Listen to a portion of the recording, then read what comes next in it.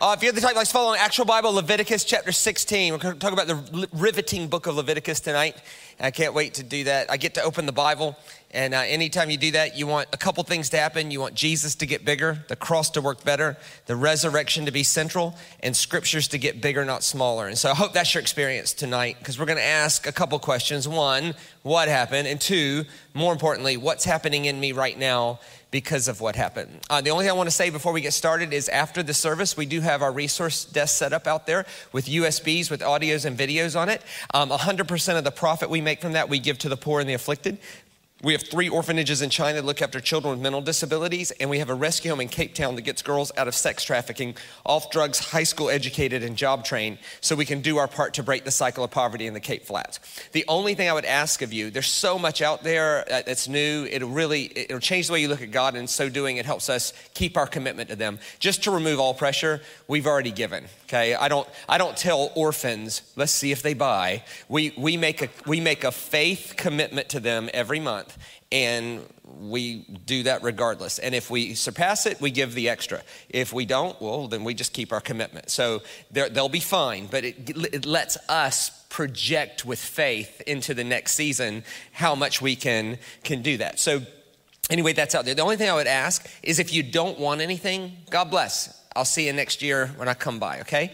If you know I'm gonna grab something before I leave, if you could do me a favor and buy first and chat second, that would be awesome. The reason is I gotta pack it up and catch a plane to Blenheim tomorrow, where I'll be preaching for Blenheim Baptist Church tomorrow night. So if we can, and then Rotorua the next, and then Taronga. So we've got some things going on. So if you could do me a favor, because I've got to pack it up in a way that I can ship it down there. If you could do that for me, that'd be just fantastic. All right, so I want to talk to you tonight about how to handle regret. Now, everybody should sort of perk up at that, because that's the one thing that should unite us all, right? Like we all have some pain. We all have some failure. We all have some things that we hope to God doesn't end up on Facebook or Instagram, right? I'm talking about that stuff in our life where we're like, you know what? When we meet a new group of people, we don't know how much of our story to tell because they might look down on us, but it's actually a failure from 10 years ago, so it's none of their business. And am I being not authentic not to tell them, or am I sharing too much to tell them? I'm talking about that. And this is an age-old question. Thank God we don't live in ancient Sumeria culture. In ancient Sumerian culture, if you thought you defended God, you had to cut yourself in order to make it right. The problem was they didn't know how many cuts to do. And so in one sect of ancient Sumerian culture, they just cut till it rained, right? I mean, this is Iraq. Like, this isn't Auckland, right? Their arms would have been falling off. In the Middle Ages, there was one monk who wrote in his journal, I prayed on my knees on stone floors until they bled so I could feel relief from my regret. Which leads to this question: what kind of image of God do we have that he would delight in our physical pain so that he could be nice to us? That is a problem. And so I want to talk to you about that. And I have a couple goals tonight. I want to empower us to handle our own regrets. Secondly, I want to empower us to handle other people's regrets. Because what you'll find is there's a reciprocity to the ease at which I forgive others is the ease of which I'll be able to feel relief myself. Like, you can't want mercy for yourself and justice for everybody else. That doesn't work. Like, God forgive me, God get them. That doesn't work. So I want us to be empowered to handle our own regrets. I also want us to feel empowered to handle other people's regrets. I also want to make Jesus explode in our minds. And I want us to understand the power of celebration, right? And so we're going to talk about all of those things, because to me, the most ancient answer in the Bible about how to handle regret might still be a pretty good idea. The most ancient answer is found in the book of Leviticus. And essentially, this is a caricature. The day was called Yom Kippur. And Yom Kippur was a day they set aside every year. It was the holiest day of the year. And that was the day you just let it all go. It was a day you set aside every year. And actually, it's the only day of the year where the command is Shabbat Shabbaton, absolutely no work. No one's allowed to do anything on Yom Kippur, because on Yom Kippur, that's the day that God lets it go for everybody. God wants you to let it go for yourself. God wants you to let it go for them. If I could use a bucket as an example, what we're gonna do is we're gonna put our regrets for the whole year into this bucket, right? We're gonna put our regrets for the whole year in the bucket. And Yom Kippur is the day that everybody gets a bucket bucket empty. Everybody gets a fresh start, a second chance, a do-over, a mulligan, an opportunity to write a better story with a clean slate, whatever metaphor you prefer, right? And the idea is that if we don't regularly have some day or some ritual where we empty our buckets, the idea is you can't carry this year's regrets into next year, or you'll have 2 buckets.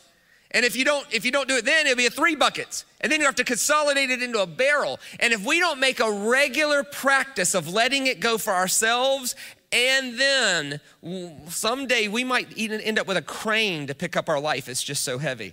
And so what God did is he set aside a day called Yom Kippur, where everybody gets a clean slate, everybody gets a fresh start, everybody gets a do-over, everybody gets a chance to write a better story. And by the way, this is Leviticus, which is an early understanding of God. A later writer said God's mercy was actually new every morning. And then Jesus said, if you want to know what I'm actually like, I forgive 70 times 7 for the same sin in the same day. So if you can't go with Jesus, at least go back to forgiving yourself and others once a day. If you can't do that, at least go back to forgiving yourself and others once a year. And if you're still holding something against somebody that's over a year old, I would say your concept of God is meaner than Leviticus, and it's time for us to change. It's holding us back, right? If we're bringing up people's failures from over a year ago, it's time for us to consider just how much of Jesus' people we actually are. And so what I'm going to do is I'm going to read the account of Yom Kippur, and then I'm going to show you how the Gospels framed the meaning of Jesus, particularly John, around this ceremony. What he did is he took something Jewish people knew, and he said, if you want to know what Jesus actually is, think of it this way. And so I want to tie these things together. This is Leviticus chapter 16. If you could bring that first slide up for me. Aaron is to offer the bull for his own sin offering to make atonement for himself and his household. Keep going. Then he is to take the 2 goats and present them before the Lord at the entrance to the tent of meeting. He is to cast lots for the 2 goats. 1 lot for the Lord and the other for the scapegoat. So this day centers around 2 goats. 1 goat was for the Lord. Next slide. And the other was for the scapegoat. Now, the word scapegoat in English is a strange word in Hebrew. It's only used a few times, and people really don't know what to do with it. As a matter of fact, in the Afrikaans Bible, they just leave the word Azazel, right? Because it's like, what does that actually mean? Azazel was the word translated scapegoat. But it actually doesn't mean scapegoat. It's just, it actually means take him away. But to be fair to translators, that doesn't read real well in English. He is to cast lots for the 2 goats, 1 lot for the Lord and the other for the take him away, right? That doesn't make that much sense. So a translator, to make it readable, translated it scapegoat. But Azazel means take him away. If you're a Marvel comic fan, there's a group of Marvel comics called the X-Men, and one of the X-Men is called Azazel, and his power is to grab people and take them away, right? That's the idea that goes all the way back to Leviticus. Now, this word Azazel is so important. It's the most important word I'm going to teach you tonight. So I want us to say it with some go All Blacks gusto, okay? All right, some go, right? All right, some real, I know you're a bit gutted for whatever happened, and I'm so sorry. I actually not sure what happened, but amen. I just know there's this guttedness, this sort of national angst, okay? But we're going to support him, okay? So with some go All Blacks gusto, the word sounds like this. Azazel. Let's try that. Ready? Go. Azazel. All right, let's try that again because it's really, really important. I promise this will come up later. Ready? Go. Azazel. And that means take him away. So this day centered around 2 goats, 1 goat for the Lord and the other goat. What was his name? Everybody together. Azazel. And Azazel means take him away. It can also mean a weapon in the hand of the enemy, which is interesting because normally the biggest weapon the enemy can use against us is our own failure. So the idea is whatever the enemy's using to beat you up, we're going to take it away. We're going to take that weapon out of his hand. We're going to Azazel. And Azazel, this is really important, means take him away. So this day centers around 2 goats, not 1, 2. 2 goats, 1 lot for the Lord and the other for Azazel. The goat for the Lord handles things on the inside in private. The goat for Azazel shows the public what the goat in private took care of. because people have a hard time believing things they can't see. Oh, by the way, that's exactly how the Bible frames Jesus. He was the lamb slain before the foundation of the world, but in these last days was made manifest so you could see it. That's how 1 Peter 1 and 1 John 1 frames Jesus. That before the foundation of the world, Jesus took care of it all, but people wouldn't believe it without seeing it. So God loved us enough to show us how compassionate he was from the beginning, before the foundation of the world. So go on, next slide. This is Leviticus 16. Verse 9, Aaron shall bring the goat whose lot falls to the Lord and sacrifice it for a sin offering. In other words, if you're the goat whose lot falls to the Lord, it's gonna be a bad day for you, okay? But let's just be honest, if you're born a goat, it's just a bad day, right? Right? But the goat chosen by Lot as the Azazel shall be presented alive before the Lord to be used for making atonement by sending it away into the desert as the Azazel. So this day, centered around two goats, one goat for the Lord and the other. Everybody together, it's really important, ready, go. Azazel, and that means take him away. Now, I'm gonna take you through the ceremony for the goat for the Lord and the goat for Azazel. You can read about this in Leviticus 16, Leviticus 23. You can also read about it in the Mishnah or any Jewish sort of liturgy, or you could just take my word for it, okay? And then I'm gonna show you where the gospel writers are like, hey, look at this. So first, the goat for the Lord. So the goat for the Lord, they would take the goat in to the place, and they would tie the goat to the altar. Now, the first thing they would do, next slide, was something called malah. Malah is the laying on of hands. Now, for us, we picture malah, or the laying on of hands, as literally, right? And look, I have no trouble. If you lay hands on someone like that and it works, please keep doing it. But in their world, laying on of hands wasn't necessarily touching people. It was imparting something that was within your authority to impart over the top of them. In this concept, the priest was empowered by God to put all the regrets of the Israelites onto this goat. So if everybody brings their bucket of regret, we're gonna take everybody's regret and we're gonna place it on the goat. The Mishnah says that when the priest would place his hands over the goat and impart the sins of the people onto that goat, the pressure from all of their failure would force the priest to turn his head. So the picture is like this. Hang on a second. The gospel writers say that when Jesus was on the cross, tied up, attached to the altar, it says that the Father put the sins of the whole world on him. And then what did the Father do? He turned his, this is Yom Kippur language. It's like, wait a minute, is this the day God just lets it all go? But not just for Israel, but evidently for the whole world? The next part of the ceremony, next slide, was called the press. The priest would lay on the goat and squeeze. It was I think the idea was we really need to get the sins in the goat. Now, the play on words here is the word press in Hebrew is Gethsemane. Gospel writers say that Jesus went to the garden of, and what did he pray? Father, I'm pressed with the sins of the whole world. This is Yom Kippur language. Like, is Jesus the physical embodiment of this ultimate day of grace that God lets all of our failure go? Is this happening right in front of us? The next part of the ceremony was called, next slide, it is finished. The priest at exactly the 9th hour would pull the goat's head back and slit the goat's throat. And he would say, it is finished. Why? Because everybody's outside. Like thousands and thousands of people are outside. They couldn't get inside. So he's letting the people know where he is in the ceremony. It is finished. And he would cut the goat's throat. He would then catch the goat's blood in this cone-shaped cylinder, broad at the top, narrow at the bottom. And he would swirl it because the scripture said the blood had to stay alive for it to be meaningful. So he'd swirl it to keep it moving. And he would walk from the altar to the Holy of Holies saying a famous phrase. Next slide. The phrase was, don't touch me, don't touch me. I have not yet offered the blood of the sacrifice. Don't touch me, don't touch me. I have not yet offered the blood of the sacrifice. Hang on.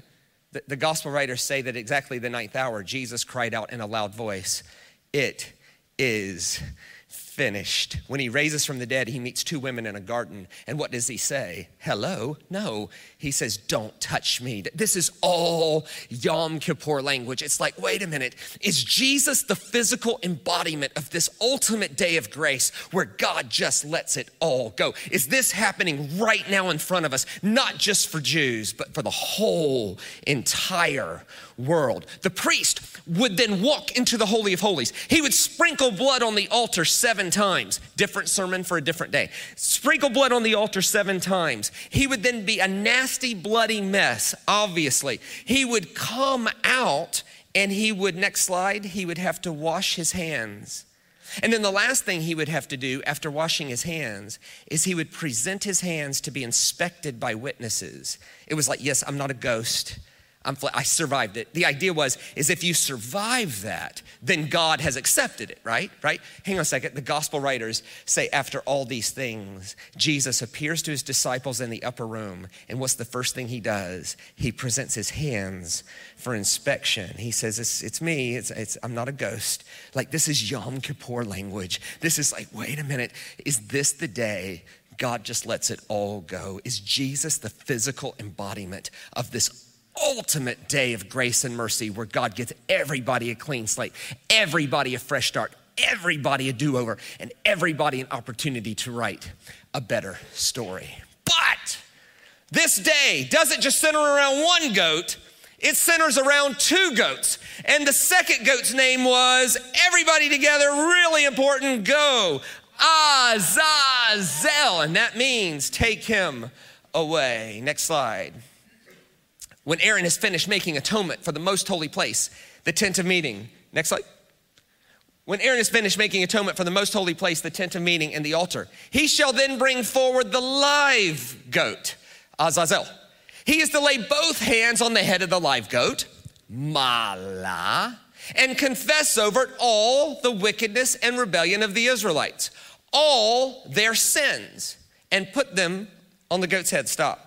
So they would take this terrified goat, right? He knew what happened to his friend in there, right? He's standing in front of thousands and thousands and thousands of people. Did everybody bring your bucket of regret? Everybody's got your bucket of failure and regret. So he would he would lay hands. The goat out here is meant to show everybody in public what the goat in there accomplished, right? This is a physical sort of thing. They would put it on the goat's head. We'll talk about how they did that in a second. But I want to focus on one word right now because I can read that in the original language and I could tell you when it says they put all the sins on the goat's head, the word is actually all.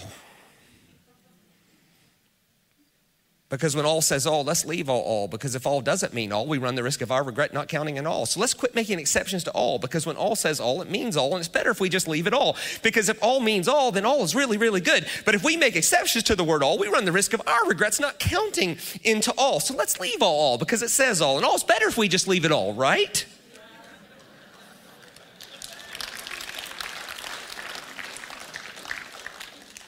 Mashani went through a divorce. I know. All. Bashani's an addict. I know. All. All means all. Let's keep going. Next slide. The goat will carry on itself all their sins to a solitary place, and the man shall release it into the desert. So it says you gotta put the goat in the care of a man appointed to the task, and the guy's his whole job is to release the goat into the desert so it goes away. Azazel, take him away. The man who releases the goat, next slide, as the Azazel, must wash his clothes and bathe himself with water. Afterwards he may return to the camp. So let me walk you through this ceremony, the goat for Azazel.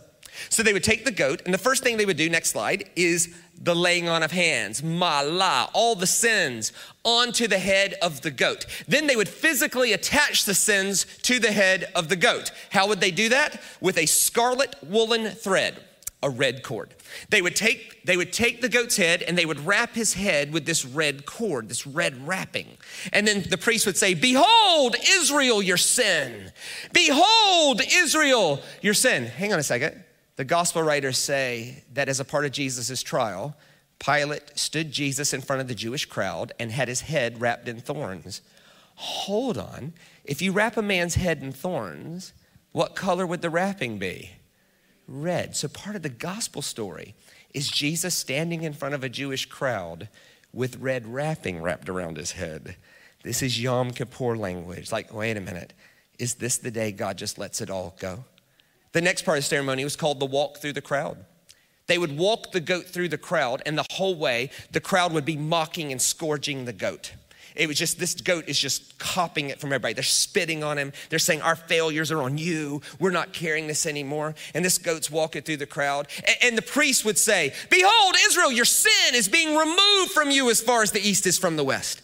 Behold, Israel, your sin is being removed from you as far as the east is from the west. He would get to the end of the crowd and he would hand it to the care of a man appointed to the task. And that man's job was to release the goat into the desert. Next slide.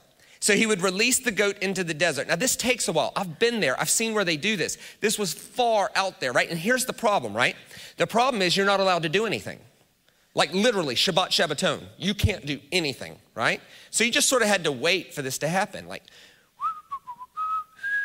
so what they started to do was they started to throw the goat off the nearest cliff, right? The reason is that was easier, right?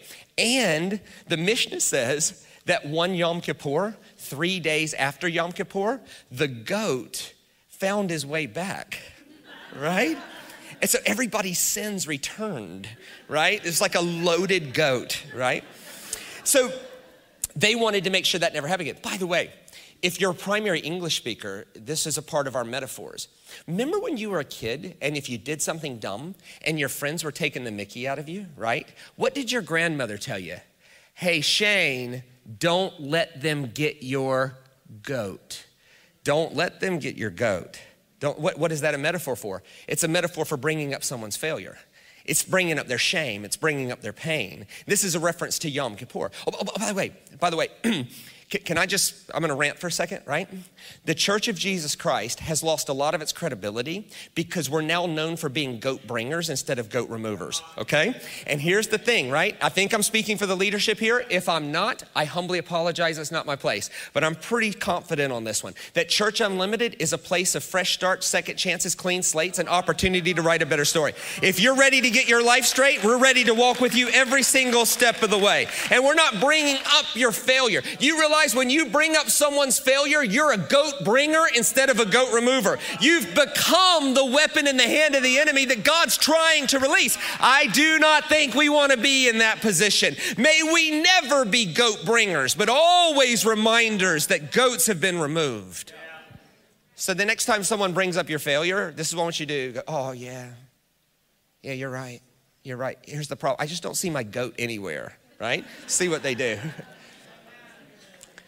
So they're all waiting on this goat to be removed, you know. They're just waiting, right, and excited. But how do you know? Like the only person allowed to do anything is the priest, and he's doing stuff like shuffling ashes of the red heifer and doing things, but everybody's just waiting. Yom Kippur, you knew the goat was removed. Okay, so the goat on the inside, if the priest survives it, it's accepted.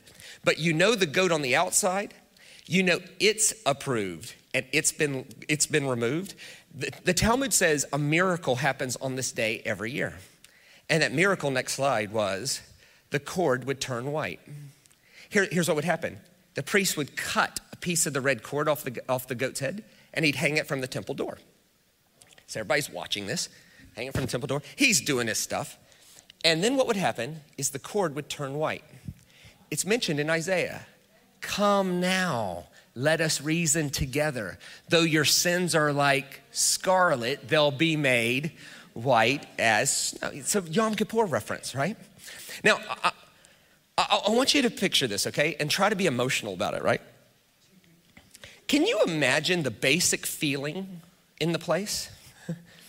Like if you're there and you've got your whole bucket of regret, the priest survives and the goat leaves and that cord turns white. It was like this universal, cosmic, ridiculous miracle that God's saying, hey, let it go for you, let it go for them. Can you imagine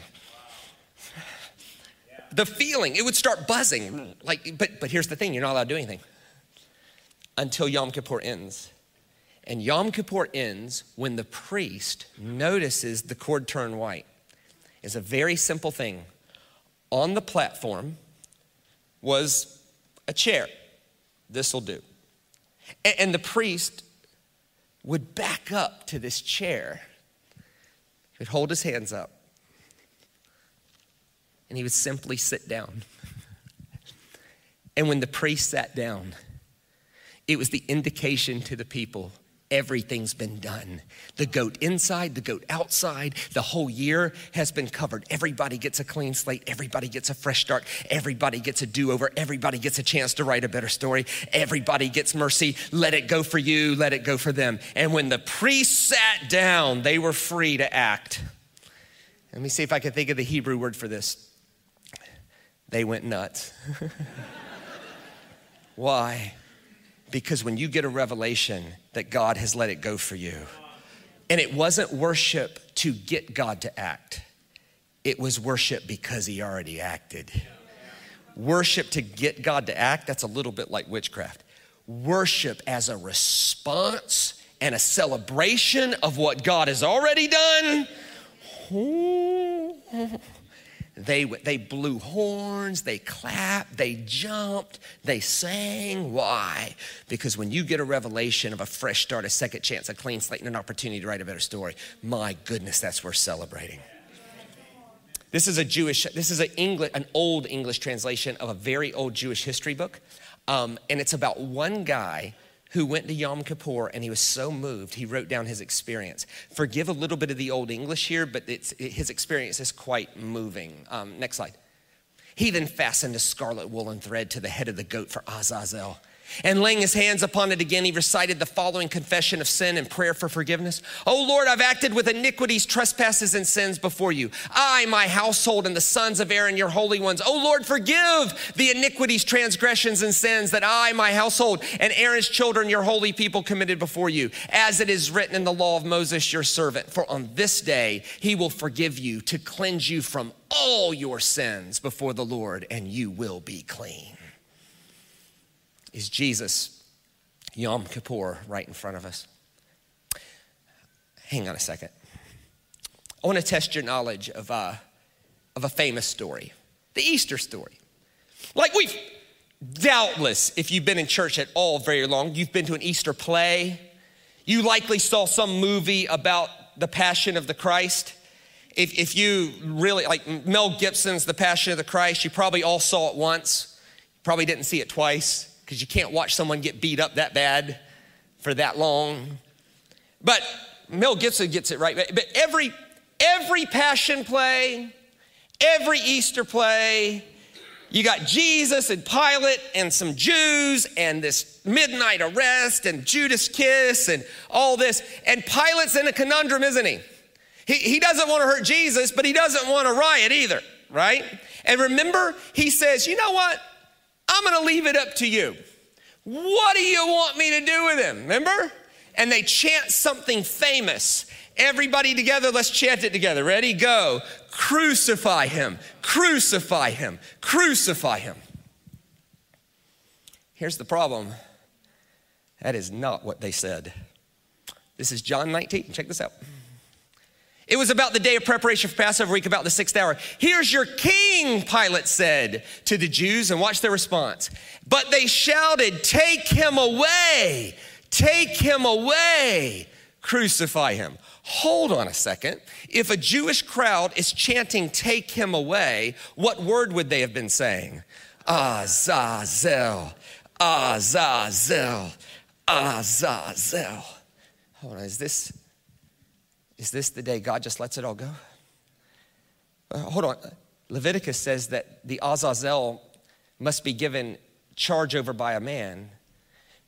Remember Jesus tells Pilate, you've been given charge over me, right? And then it says, after the person in charge of the Azazel is done with him, he has to wash his hands. Looks like.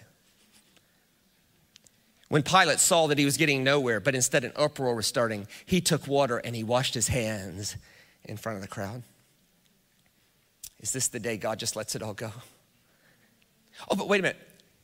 Yom Kippur ends when the priest sits. Next slide. Day after day, every priest stands and performs his religious duties. Again and again, he offers the same sacrifices, which can never take away. So if you got a standing priest, you got more work to do, right? But this priest, when he has offered for all time one sacrifice for sins, he is now sat down at the right hand of God.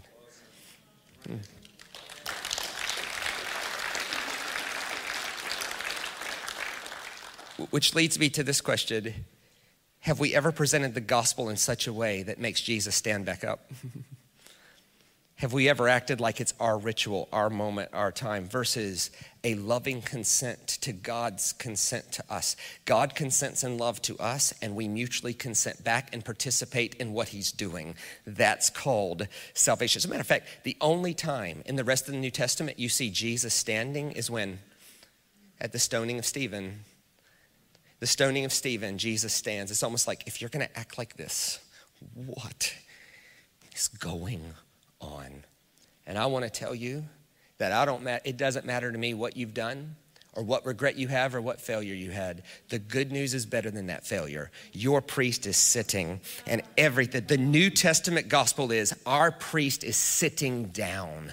I prayed on my knees on stone floors until they bled. What kind of image? Wait a minute. No. Our priest is sitting. There's this guy named John, and he writes this letter about the implications of Jesus and seeing him through the lens of Yom Kippur. 1 John chapter 2, check this out, next slide. Dear children, I love that, dear children. I write this to you so that you will not sin. Stop.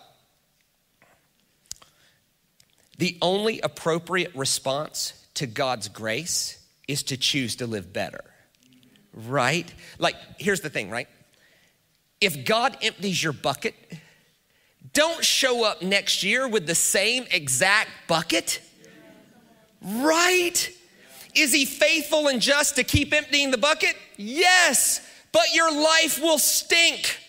You don't want to convolute forgiveness with quality of life. You can be a forgiven person who ruins your life, right? Like the principle's obvious. If God gives you a clean slate, write a better story, right?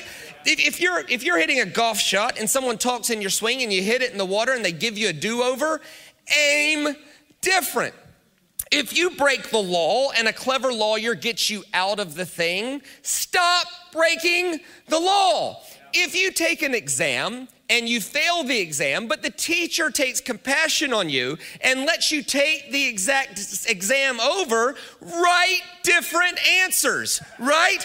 Like, the idea is that if God is emptying our buckets, use that as a golden opportunity to choose a better life and write a better story, and right? Like, come on. Like, you don't show up every year with the same exact bucket. Is God faithful to forgive it? Sure. But the quality of your life's at stake. Dear children, I write this to you so that you will not sin. I love where he goes here. If you bring that back up.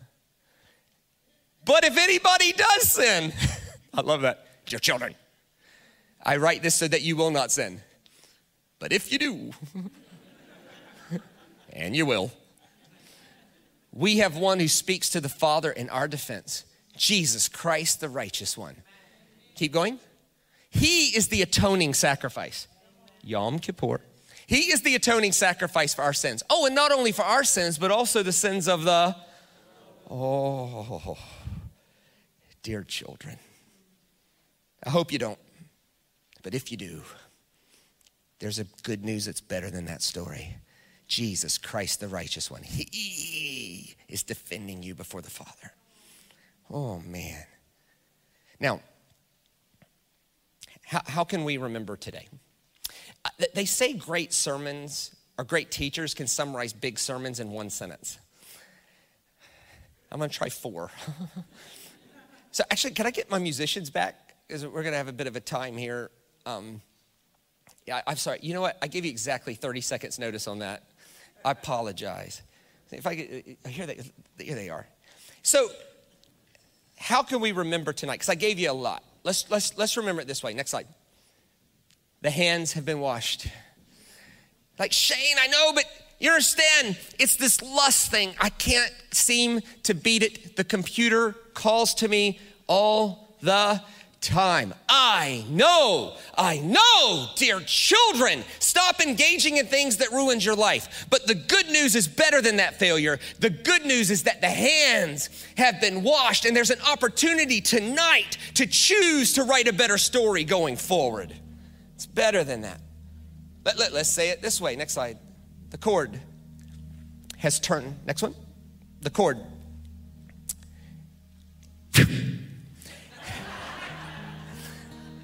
The cord has turned white.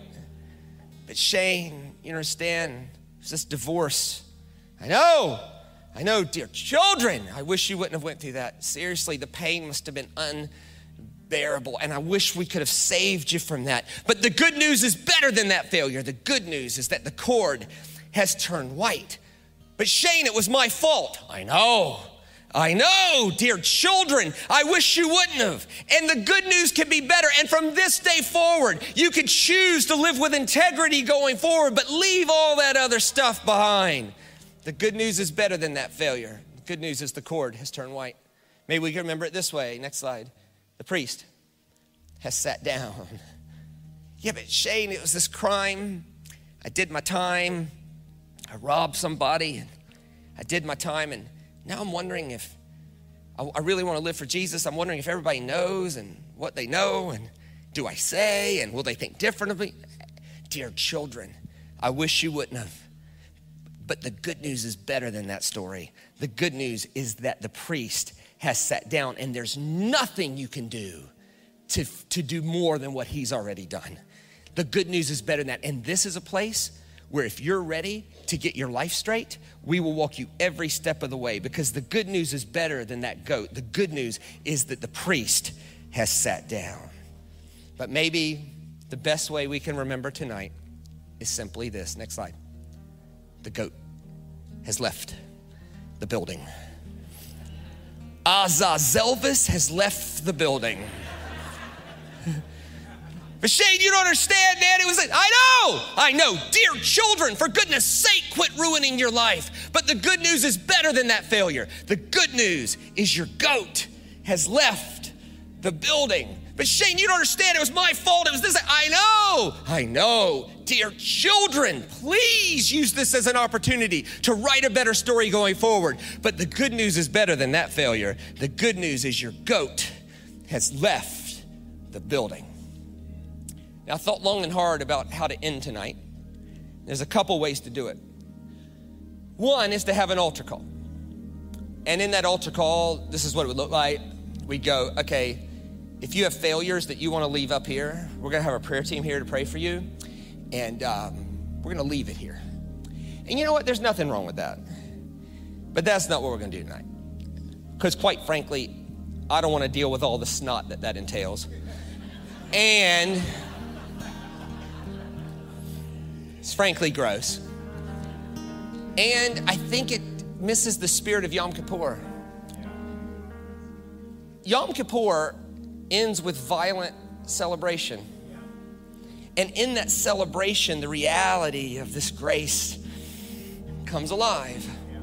So with almost no notice, I asked Dan if he could pick a raucous song. And here's the thing, I got to be careful with this, because I'm going to say something that if I tell people we're going to go nuts, okay? That's not helpful, especially for white people. White people are like, go nuts. Like, what do we do? You can't tell white people go nuts. We don't know what that is. White people even dance with their shoulders instead. They're like, hey.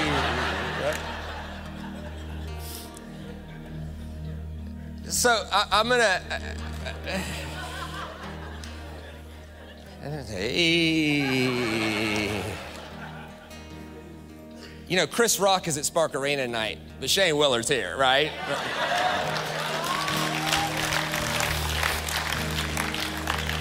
The price point's a little different on the seat, but nonetheless. So as a part of the sermon, we're not dismissing at all. Would you stand with me? And I'm gonna pick something. This is just part of the sermon. I want us to understand and invoke the power of celebration. This will only take whatever song they chose. We're only gonna sing it about 30, 40 seconds. But what we're gonna do is we're gonna do something that's universally easy to do, and everybody, white people included, can do it. And it's called clapping on beat. And let me just teach you something about clapping for a second. So there's a way to clap, right? It's like, but clapping in the ancient world meant agreement. When hands come together, it means we agree. So if we make a handshake agreement, or if our team scores, we do a high five. When hands come together, it means we're collectively agreeing on this, and we're gonna celebrate. And here's what's gonna happen. Faith is gonna rise in this place, and the guilt, the fear, the shame, the pain, you're not gonna have to carry that one more day, because the good news is better than that. The good news is your goat has left the building. Give me some beat. No, give me a beat like they can clap to.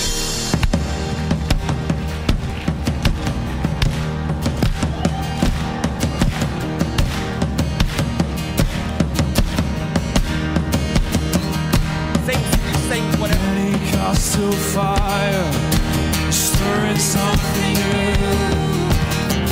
You're not gonna run out of miracles anytime soon. Hey, resurrection power runs in my veins too.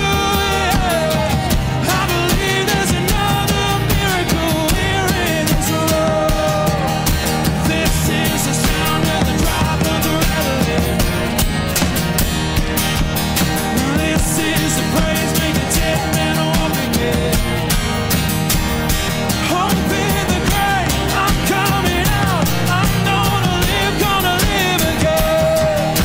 This is the sound of the trombones rattling. All right, let's try it like this. Let's like this, put your hands up.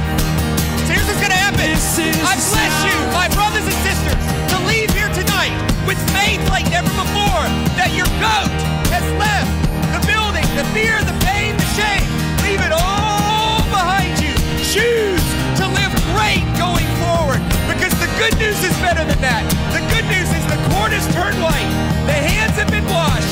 The priest has most definitely sat down. And more than anything at all, may you leave with a revelation deep in your soul that the goat has left the building. Here we go.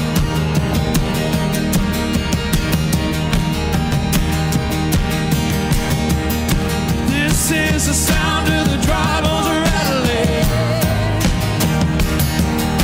This is the praise, make the dead man walk again. Up in the grave, I'm coming out. I'm gonna live again. This is the sound of the dry bones rattling.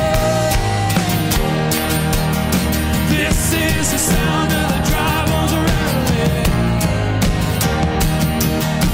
This is the praise, make the dead man walk again. Hope in the grave, I'm coming out. I'm gonna live again. This is the sound of the trombones rattling.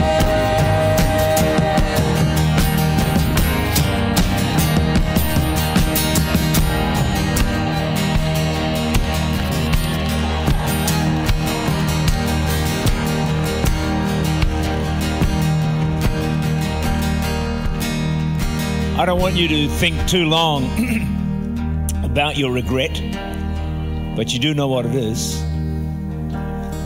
Before you leave this building tonight, you need to let that regret go. Because the goat has left the building, but can you let it go? Because that's the purpose of this message tonight. As you walk out the doors, I want you to have that revelation that God has taken care of that regret. You don't have to carry it for another day longer. You don't have to wake up in the morning and think about it again. You don't have to let it dog the rest of your life. Powerful message you've heard tonight. And we need to activate it fully. We need to let it go There's no one in this room that hasn't got something they need to let go.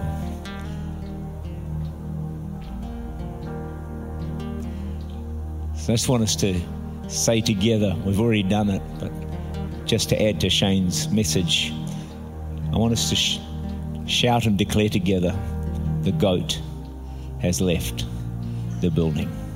And as you say that, I want you to think to yourself, man, my regret, it's under the blood. It's gone, it's dealt with. It doesn't need to plague me for another moment or another day. You with me? You with me on that? So important. I want you to go free. I want something tonight to be a moment that changes your life forever. Forever.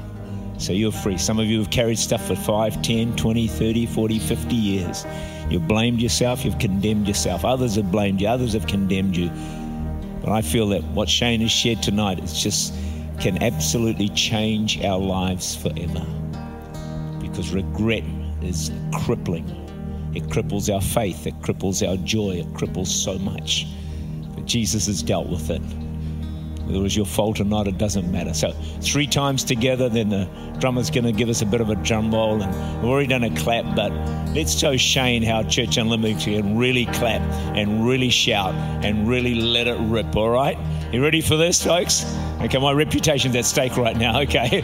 All right, so don't let me down, drummer. You know what to do, eh? Team, you know what to do. But no, the point is, the goat has left the building. You ready?